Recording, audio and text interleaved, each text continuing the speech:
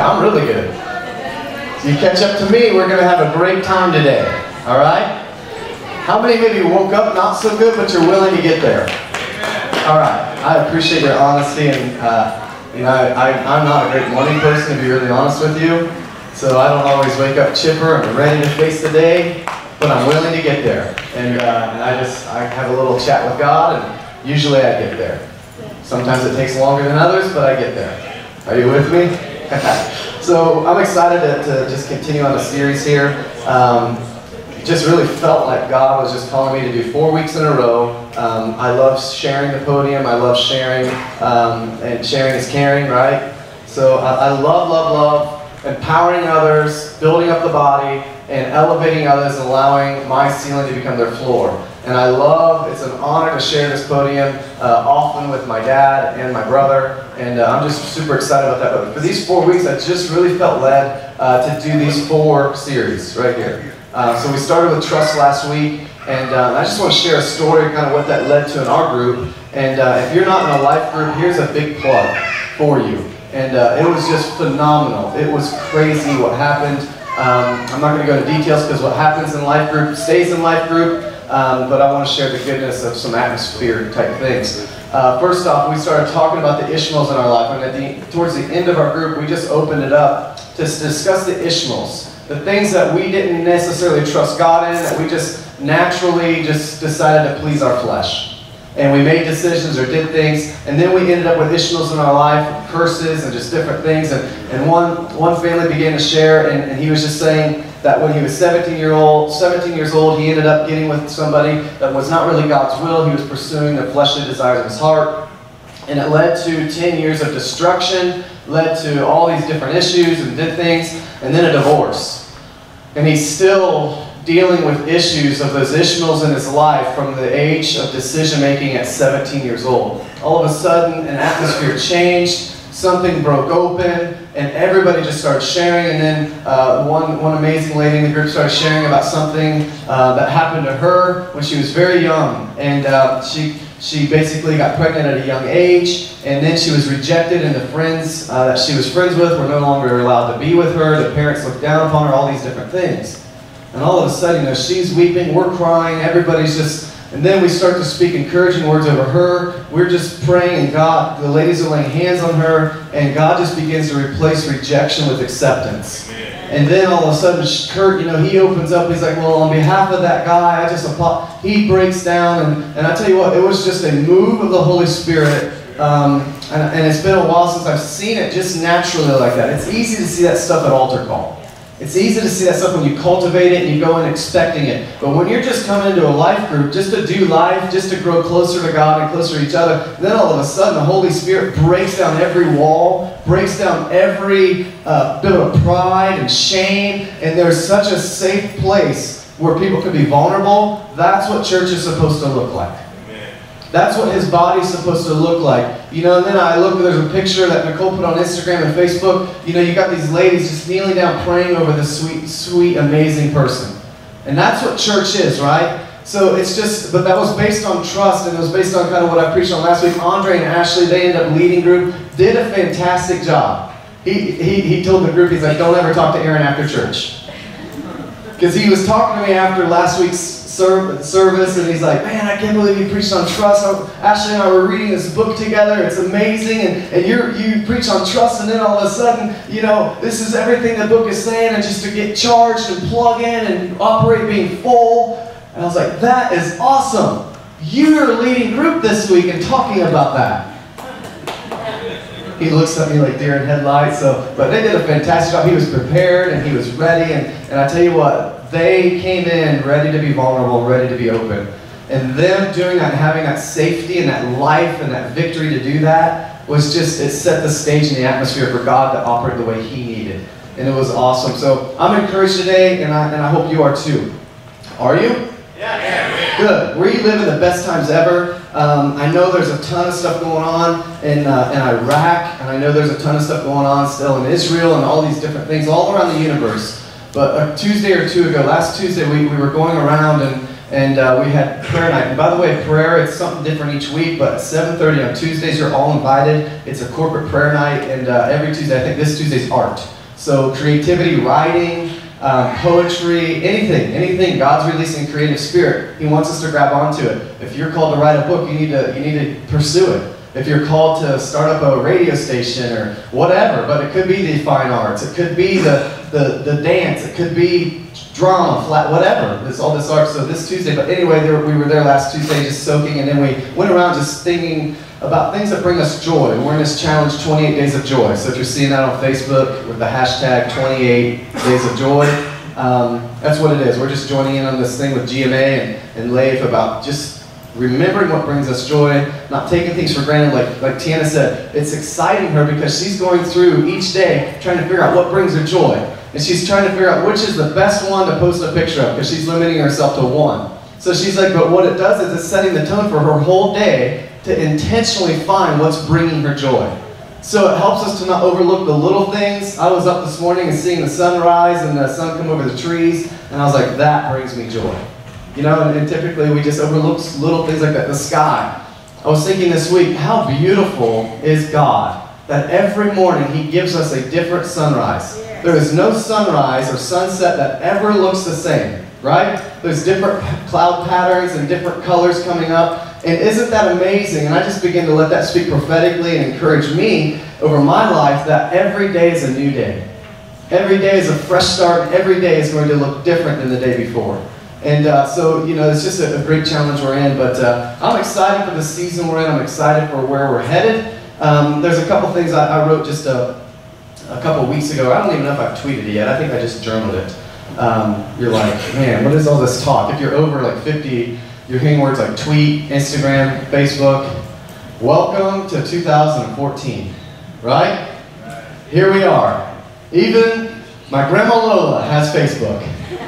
It's amazing. I love that. But here we are, right? How many have absolutely refused to jump into the multimedia social club? You've refused.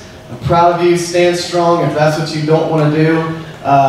Last week I was going to get on there because there was just a bunch of silly stuff being posted from some people I know, and I was almost going to say, save the drama for your papa. You ever heard the expression, save the drama for your mama? I was like, Facebook, for us in this room, should not be a place of drama. It should be a place that we shine light. We are the salt and light into the world, including Facebook world, right? I get so sick and tired of people personally attacking other people on Facebook. If you got an issue with somebody, how about we get back to the word where it says, if you've got an ought against your brother, let him know about it. Amen. Yeah, confront him about it. Facebook in front of everybody else is probably not the best idea. That'd be like me up here with a microphone confronting somebody that offended me this week. Right? It's hilarious. But anyway, that's just what we're living in. But those of you who don't want to do it, don't do it. The internet, social media, it's a loaded gun, right? It can be used for really, really great, good things, but it can also be very destructive, so we've got to be careful. Anyway, let's preach. I want to tell a joke first that I saw on Facebook. Don't judge me. I got to find where it went. Oh, there it is. I was like, when I turned it sideways, I lost where my Facebook app is. Oh, wait, no, I had it up on my phone. There it is.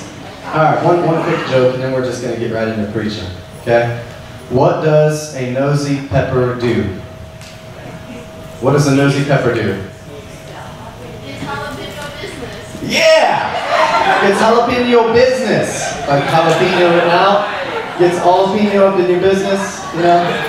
Guess you got to see that one. Anyways, that was from Nathan Fott, if you guys remember him. So I saw that through the week just pop up, and I was like, that's pretty good. All right, now I'll preach. So this is week 2, and we've already recapped what week 1 was. I was going to do that initially. So we're going to start preaching now. And I'm excited. 2 of the favorite things I preach about is love and family. Because family is the foundation of the earth. Family, it started with family, it's going to end with family. Love is, so family is the functioning unit of love. That's what I've always said. Family is the functioning unit of love. Family is the organizational structure of heaven, and it always will be. But love is always the foundation, because God is what? Love. So everything He has done, everything He does, and everything He's going to do is love. one of the things I was going to share with you is I'm so glad in the season we're in. But I'm so glad in the seasons we've been. Okay, so we have to grow to appreciate that, even good and bad. And Nicole and I, we were talking last night, you know, are you thankful from where we came from? Would we appreciate what we have now as much as we do if we didn't go through those seasons of hardships? And she says, well, I probably could, but I don't know that you could. I don't know what that means yet, but I'm going to sit on that one. I don't know if that was a compliment or a dig, but anyway, the deal is this. We had 3 years of our marriage. The first 3 years was a big hardship. And we did not think we were going to make it, and we were facing divorce. And then all of a sudden, God birthed in me a pursuit in Him. And He birthed in me a hunger to actually pursue Him in righteousness and to pursue Him with all I got. And He encountered me, and He filled me up with His love. And I've been on a growing course ever since. Right? I've never been the same, but I'll never be the same. Because I never want to reach a place where we've arrived. So looking back the last 8 years of our marriage, which if you do the math, that's 11. We've been married 11 years. And counting. Yeah, God deserves some glory on that one. Especially when I was a heathen. But anyway, once we look back, it's so cool to see that even like that 4th year was so amazing. We didn't know marriage could be that good. And then the 5th year was even better. And the 6th year was even better than that. And then the 7th year, and it just keeps getting better. So as you look back, it makes those first 3 years look so much worse than even they were when we were in it, because now we see what we have. Okay, so now let's take that through the seasons of our life and even the seasons of our ministry, because we honor the past, we live in the present, but we look to the future. We honor the past, we live in the present, but we look to the future. And I wrote this in my journal. It says, I'm thankful for where we've been, where we've came from. Because see, there's two different things. There's two different things. That I'm thankful where I came from means I didn't want to be there anymore. Right? So I'm also thankful for where we've been because I'm glad we were there. But I'm also glad we came out and we're no longer there. So I'm thankful for where we've been, where we've came from, where we are, but where we're going. And that's in every area of my life, in this church, in our family, in my marriage, in my job. I'm thankful for the season which I've had behind me, but I'm thankful for right where God's placed me right now at this moment, but I'm also thankful for where He's taking me to. How many agree with me? Yes. We need to look at our lives like that. I can't live a life of regret, not thanking God for where He brought me from. But I also don't want to stay right where I am always, because I don't want to reach a place. It certainly wouldn't be humble to reach a place and say, I've arrived. And I just want to stay here. And I don't want to look at anything new. I don't want to go any deeper. Listen, glory to glory is upgrade to upgrade. Amen. Goodness to goodness. I think we're going to survive here. Are we good here? If the battery cuts out, I think I have another one somewhere. Let's just get one on retainer here. Somebody can find me on wireless. Okay, so here we go. I want to read a quote that Jay told me about. He handed it to Nicole last week, and I kind of came up with my own. But here's what Jay said based on the 4 weeks we're going into. He said, if we trust in Him, thank you, amazing. If we trust in Him and His love, we will have joy and peace of mind. And he said, thank you, Jesus. So if we trust in Him and His love, then we will have joy and peace. But here's what I said. Trust opens you up to love and be loved. So here's where I'm going today. Trust opens us up. So first we establish a foundation of trust, because trust is what faith is built on. Amen. So once we understand that God created the heavens and the earth, and God created me, and God loves me, God died on a cross for me, and I trust His ability to work in my inability in my life. I cannot save myself. I cannot give myself a spiritual gift. I cannot give myself the fire of God, the gifting, any of the manifestations, right? So that's my inability to do it, but I trust in His ability through my inability. Amen. So trust is established there. So then, I said trust opens you up to love and be loved, and joy is the effects of being loved. Shame is the emotion of being rejected. So trust opens us up to love and be loved, and joy is the effect of being loved, and peace then is the product of the harmony of trust, love, and joy. Do you need me to say that one more time? A little wordy.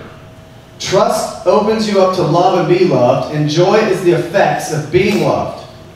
Peace then is the product of the harmony of trust, love, and joy. So as we work through these, we trust God, we be loved and love. Then we experience joy, which produces peace in our life. So here's where we are today, love. And I've never experienced love like I've experienced the last 2 years. That's why I share about it a lot. But I don't think I should ever be ashamed about preaching love more than anything else, since it is in the Bible more than anything else. The greatest gift is what? God is what? So here we talk about, well, we should preach more about this, or more about that, or focus on this, or focus on that. I believe God's main focus is love. I believe that's His higher calling was love, and as He got up on the higher calling called the cross, it was a demonstration, a sign, a demonstration showing us love. Right? So here we are to this point of love, but I want to focus on something. I want to read an excerpt out of a book that Nicole and I are working and reading through. I was going to try to quote it and steal it and act like it was mine, but I just don't feel ethical doing that. Okay? So in a couple weeks I will, and it'll be mine. So this time I'm going to give Eric Smith the credit for it, and then I'll probably reference it in general once more, then it becomes mine. Okay? Is that a deal? Okay. So here's what he wrote in his book, and we're reading. It's called The Art of Women and the Science of Manhood. And it's really about how the original design of what God created. This lid is on so incredibly tight I can't get it in one hand. There we go. So here's what it says. The most basic truth is that God loves us. This truth is the foundation of what it means to be human. It sustains us. For the very essence of who we are is from God. Experiencing and believing that you are loved is the source of human health and prerequisite to healthy relationships. The serpent was aware of this and lied to the woman. He made several statements, some true and some false, but the core message was a lie. The lie was, God doesn't love you, and you can't trust Him. You must take matters into your own hands. When the woman believed she wasn't loved, she couldn't trust. This rupture in her relationship with God soon showed up in her marriage. So the basic foundation of trust is love, and they complement each other. It's where Jesus is saying, God's saying, abide in me and I in you, right? So there's this complementary thing going on with love and trust. And I just love how Eric worded that and he wrote that. So the enemy, the serpent, lied to her, and this moment she began to believe and to come into an agreement with that lie. Right? The Bible talks about agreeing in anything and He'll do it. Correct? So we can either agree with the truths of the Word of God and the truths and the promises of God, but if we actually come in agreement with a lie, then that's what we'll do. Amen. We're actually coming to an agreement with a lie when we begin to believe that God does not love us. When we begin to believe that we are not a son and my identity is not in sonship with the spirit of adoption. We begin to believe a lie when we say God's not still powerful today and still doesn't heal today and still isn't an all-consuming fire today. I must have grabbed ooh, that's got some reverb on it, some echo on it. Hook me up, brothers. Dustin, you might need to go up back there and help out. So here's brought me to a good conclusion. Love. Jesus. That's pretty cool, actually. And the fire of God. They took it out. Anyway, I'll need just a little less of my monitors. But anyway, so here's what I've come to today, and this is what I've been up all week and just studying this morning is. I had this revelation. I was driving down the road, and honestly, I was kind of thinking about Kendra, and I was just thinking about her going to Atlanta, and I'm like, wow, she's going to be a reflection of us. I hope she's a good reflection of us. We have friends at Bethel Atlanta. I'm friends with Scott Thompson, and Mama Jen and Papa Leif go there, and I'm friends with the Stockmans and all these people, and I'm friends with the senior pastor there, and I'm like, oh boy, I hope she's not late going to meetings. These are some of the things that were on my mind, just honestly. Any parents ever felt that way? Okay, and I'm like, okay, God, it doesn't matter because I don't want to be prideful. My identity doesn't come in how Kendra represents me, all right? So that's the reality. But anyway, this was a thought. So then I started thinking, well, we are a reflection of Jesus. So God began to download to me that we were made in His image. What's an image? An image is actually a reflection. So we were created in the image of God, right? So therefore, we become a reflection of Him no matter where we go or who we're around, good or bad. So now we have a choice. How are we going to represent or represent Jesus to everybody around us? Because we're made in His image and we become a mirrored image of who He is in us. Yes. The greater the revelation and the greater the experience with Jesus, the greater reflection we're going to have of Him, right? And one of the things that's been on my wife and I's heart is to give our children a good perception of who God really is. That God is not just judgmental God waiting to judge us. He's also a loving Father. He's loving and just because He wants to bring justice anywhere where there's an injustice. Amen. Right? If that's sin, then that's sin. If it's something else, but if it's pain in your body, that's an injustice because that doesn't reside in heaven. And He gives us the authority in Luke 9 in heaven and on earth to bind and to loose. We bind anything that's earthly. Today in the prayer, we bound anything that was earthly and we loosed heaven into that situation. We loosed God. So anything that's in your body that's not in heaven is actually an injustice. Yes. Anything that's in your heart that's not in heaven is an injustice. If there's impurity, if there's pornography addiction, if there's substance abuse, that's an injustice. And I believe that God's loving and just and He wants to bring justice to the unjust. Amen. Right? So here we are just with this reflection and we're made in His image, so we want to represent Him and all around us. So who is God? He is love. So the verse in Matthew 6:33 says, "Seek first the kingdom of God and His righteousness, and all these things will be added unto you." So seek first God. First seek Jesus in everything you do. And I would propose to you today that anything that you're seeking above God actually becomes an idol. There's so many things that I'm a part of that in itself is not unhealthy. I love to deer hunt. I love to fish. I love to go to coffee shops. I love the old new method of pour over coffee. I love it, and I love to experience beans from all over the world and just experience this little thing in a cup called heaven, called coffee. Amen. I love it. But if I'm seeking that above seeking the kingdom and God and His lifestyle, living righteousness, His lifestyle, then all of a sudden now I'm in idolatry. So here we are, we need to seek first His kingdom and Him. Who is He? He is love.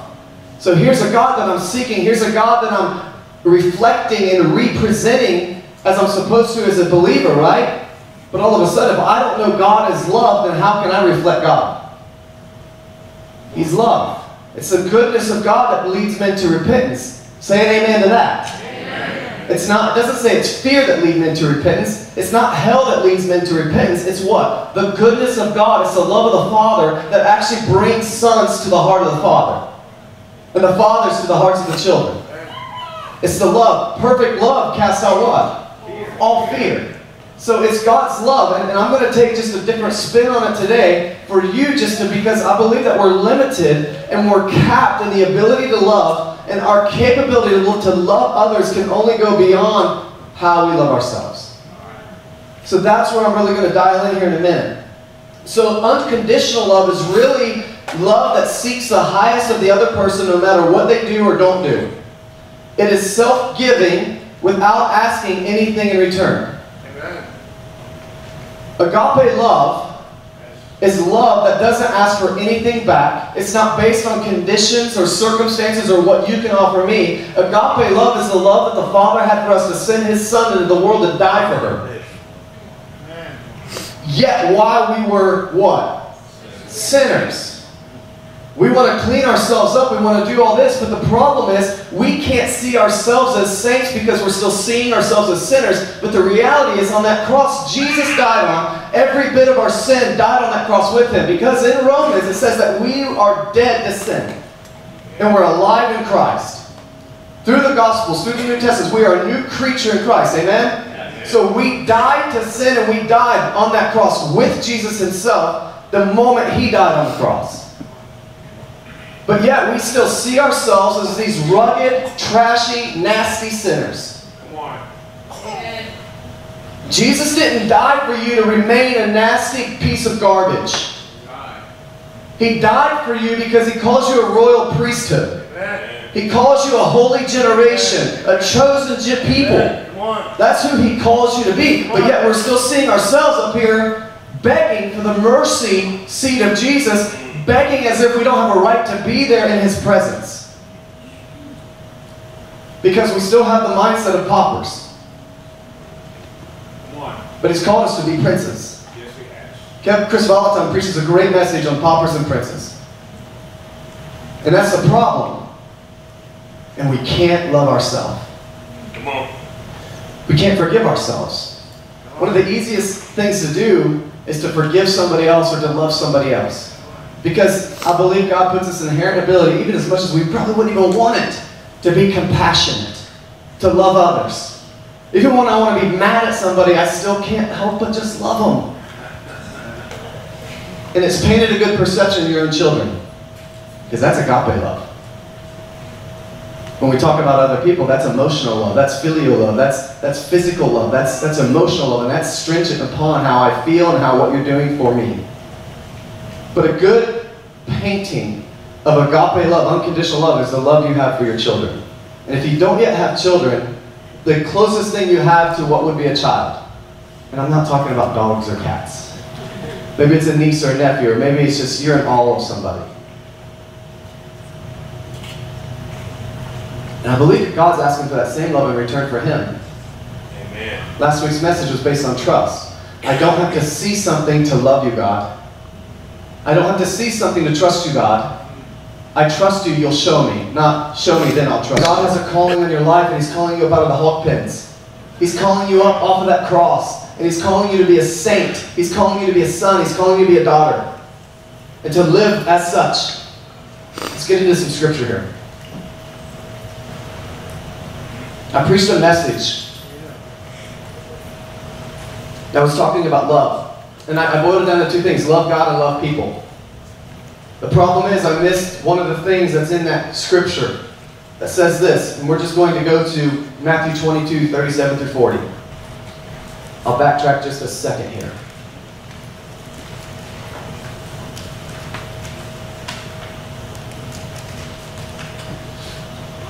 Jesus replied. Listen, the people are trying to hang Him up and ask Him all these trick questions, right? He's like, well, they're asking Him, what's the greatest commandment? If you could sum up what's the greatest one? What's the most important one, Jesus? Because you listed 10, but which is the best one? And He says this. He says, you must love the Lord God with all your heart, all your soul, and all your mind. This is the first and greatest commandment. The second is equally important. Love your neighbor as yourself. The entire law and all demands of the prophets are based on these two commandments. He's summing it up. Love me and love your neighbor as yourself. But that's what we miss out on a lot. We got to love God and love people. I've seen that as many churches' slogans. Love God, love people. What about loving yourself? Because you can only love people to the capacity you love yourself. Everybody's like, there's no way he's going here on love. I am. I'm telling you to fall in love with yourself because your Savior already has. I'm telling you it's okay to love yourself, not worship yourself. It's not where I'm going. I'm saying it's okay to forgive yourself. It's okay to look at yourself the way Jesus looks at you with His goggles. Let's just keep going here. The Bible says in John 13:35, it says, how will they know you're my disciples? By the love you show one towards the other, right? But I'm here to say that you can't show love to somebody else until you have love for yourself, because that's the capacity of our ability. And we can't offer agape love until we experience agape love. We can't give something we don't have. We can't minister something I don't have. I can't minister up here on love if I've not experienced the love. I can only give you what I have. So here we are, and I want to paint a couple pictures. I'm in the emergency industry, and it's very fun to be a paramedic. It's very fun to be a firefighter. One of my favorite things that I just started the last year or two is actually a fire investigator. Now that's a lot of fun. It's like I get to go in and look at all these clues, put together this puzzle, and figure out how or who started this fire. It's actually pretty awesome. Because from the time I was a little kid, my favorite show was Cops. Anybody else like Cops? And Nick. Me. That's Cop of the Year 2 times running. That's what I'm talking about. Huber Heights. I was blessed to have that man there. So anyway, that was my favorite show, and then my parents, they watched NYPD Blue for many years. And I watched it, I was like 14 years old, watching it, possibly going to bed with nightmares, but here anyway, I was watching it. No, but I love that show. And that was just something we connected with. My dad was a cop, and at least in law enforcement, pretty much my whole upbringing, and some form of it. And then, so I love that. And then I was like, I always wanted to be a detective. But to be a detective, you usually have to get on the force and work the streets for a long time. And I was like, well, that's just too hard of work. I just want to go straight to detective or straight to undercover, So then I pursued business. Absolutely nothing to do with the other. I started to see money, and I wanted it, and I knew being a cop was not where the money was. Or ministry. Or firefighting. But here I am. So I pursued it for a few years, and it just wasn't for me. So then I was like, hey, my brother's a fireman. He works 1 day, gets 2 days off. I can run a business. Man, this is looking pretty sweet. So I became a firefighter. And so anyway, so recently I became an investigator, and I'm doing what I always dreamed to do, even though I didn't know I'd end up where I'm ending up. I'm an investigator. I'm a detective in the fire industry, but never thought that this was going to bridge to where I am. Isn't that sweet? God takes, and that's what, just trusting Him. The first few years I did it on my own. I'm going to be in business. And all of a sudden God circles me back around. And now I'm writing a book called Radical Risk. I'm excited for this book because I've been asking my wife, and it's like, well, Aaron, sometimes he's like Joel Stockstill, sometimes he's like, Lane, or sometimes, I don't know who I am. I'm just discovering it because I'm a little boy with a big daddy. Right? And when people add value to you, you begin to look like them, right? When a quarterback has a coach in the NFL, he begins to do things that coach was doing, right? So that's, and sometimes I might sound like that. And so here, carrying an apostolic anointing per se, now I begin to operate in all of them. So I'm like, I'm so confused, I don't even know what God's having me do. That's okay, I'll do it all. But here's the point of that is, I'm writing this book on radical risk because why does God have me in the fire department, one of the riskiest jobs on the planet, but yet have me as a pastor in the church too? Because I'm a risk taker. And you can't make dead more dead, right? That's the kind of concepts I'm writing in my book. So I'm excited for that. But here's the point, is that God brings us in this full circle, but the reality is through all of that process, I had to learn that I am not a sinner. I am not this. I am not that. I am not this person. I am not a copycat of this person. I'm me. Because everybody else is taken. So I need to start loving me. And I need to start letting God work on me. Amen. Before I can work on anybody else. So the last year I've taken this back seat to invest in me. And invest in my wife and our kids. Just the last year we've been very intentional about that. Every night praying, every night doing Bible studies with my kids, every night just connecting with my wife. Because if I don't do good in my home, I can't do good in the kingdom. I need to rule my own home, so this is a great opportunity, but I need to start loving me because I couldn't start loving others, and I'll be honest with you. I was the type of guy that didn't love anybody. Matt, he went to Kings Island this week. It was very exciting for him. He's a little like me. We honestly can't stand Kings Island.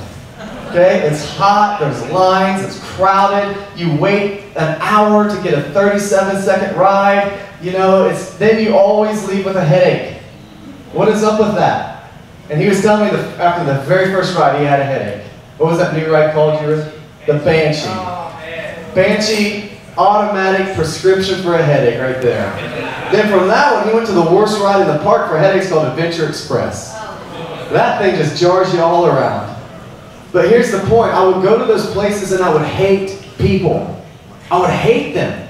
I would not want to be around them. That was where my heart was several years ago. And the problem is, I began to change, and then I started, I should love people now. I love God. I should love people now because I love God.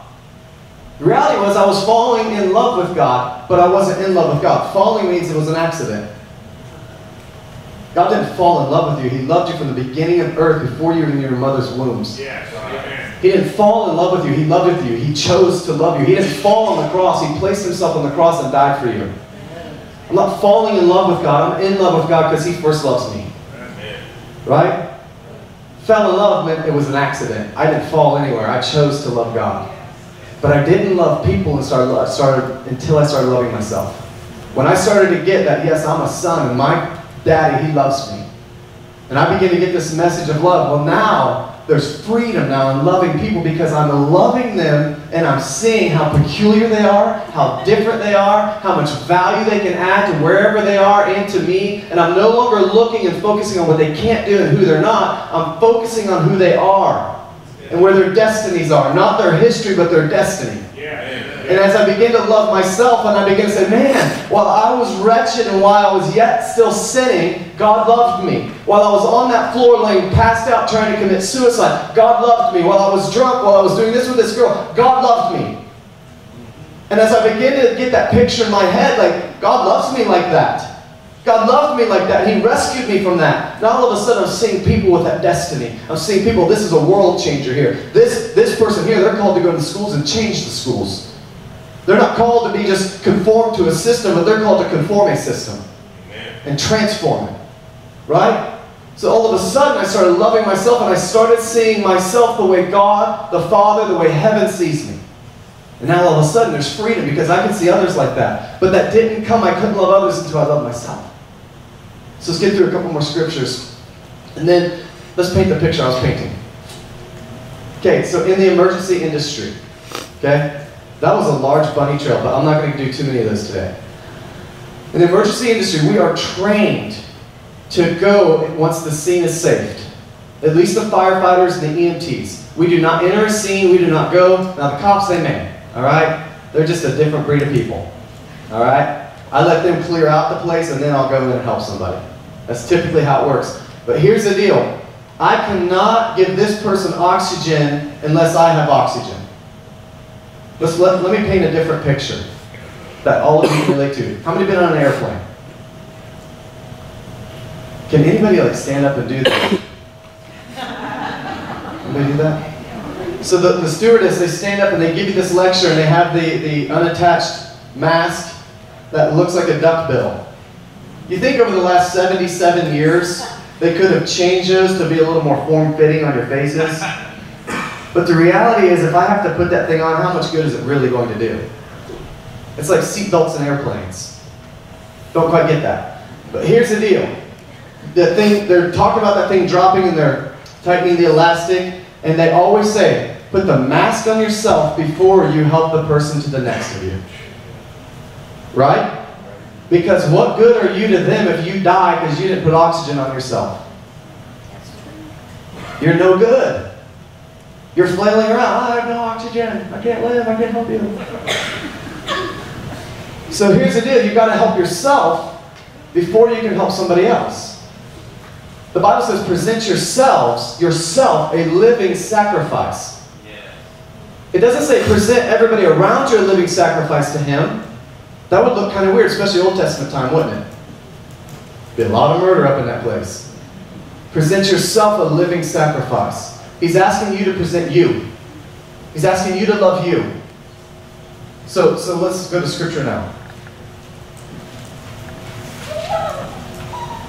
And the music team can come up. And I want to dwell in 1 John 4 for a little bit. 1 John 4, I'm going to read NLT. 1 John 4, we're going to close it up here.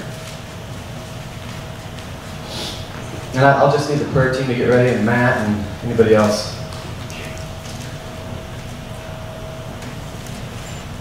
Here's the deal. 1 John 4 says this. Dear friends, and I'm going to just read 7 through 21. I might skip a few. So John's actually commissioning for the third time. He's actually commissioning for the third time and stresses the love as a test of the Christian life. So here's what he says. He says, dear friends, let us continue to love one another, for love comes from God. Anyone who loves is a child of God and knows God. But anyone who does not love does not know God, for God is love. God showed how much He loved us by sending His one and only Son into the world so that we might have eternal life through Him. This is real love. Not that we loved God, but that He loved us and sent His Son as a sacrifice to take away our sins. Dear friends, since God loved us that much, we surely ought to love each other. No one has ever seen God, but if we love each other, God lives in us, and His love is brought to full expression in us. And God has given us His Spirit as proof that we will live in Him and He in us. Furthermore, we have seen with our own eyes and now testify that the Father sent His Son to be the Savior of the world. All who confess that Jesus is the Son of God have God living in them, and they live in God. We now know how much God loves us, and we have put our trust in His love. Say, put our trust in His love. God is love, and all who live in love live in God, and God lives in them. And as we live in God, our love grows more perfect. So we will not be afraid on the day of judgment, but we can face Him with confidence. One version says we can boldly approach the throne. Because I'm confident, I know who I am. Because I know whose I am. Because we live like Jesus here in the world. Such love has no fear, because perfect love casts out fear. If we are afraid, it is for fear of punishment, and this shows that we have not fully experienced His perfect love. We love each other because He loved us first. 2 more verses. If someone says, I love God, but hates a Christian brother or sister, that person is a liar. For if we don't love people we can see, how can we love God whom we cannot see? And He has given us this command: those who love God must also love their Christian brothers and sisters. Listen, but we can't love our Christian brothers and sisters until we experience the love of the Father that reveals the love He has for us individually. Listen, God loves you. He is crazy about you. It doesn't matter what you did last night. It doesn't matter what you've done the last year. It doesn't matter what you've done the last decade. God is in love with you. You are His happy thought. And I know we say this a lot, and I know it becomes crazy, and it's like, But listen, this is a paradigm shift, because as we begin to experience sonship, identity as son, then all of a sudden everything else in our lives change, because we can see people the way they were meant to be seen, the way God designed them for. Just stand with me. The Bible says today is the day of salvation.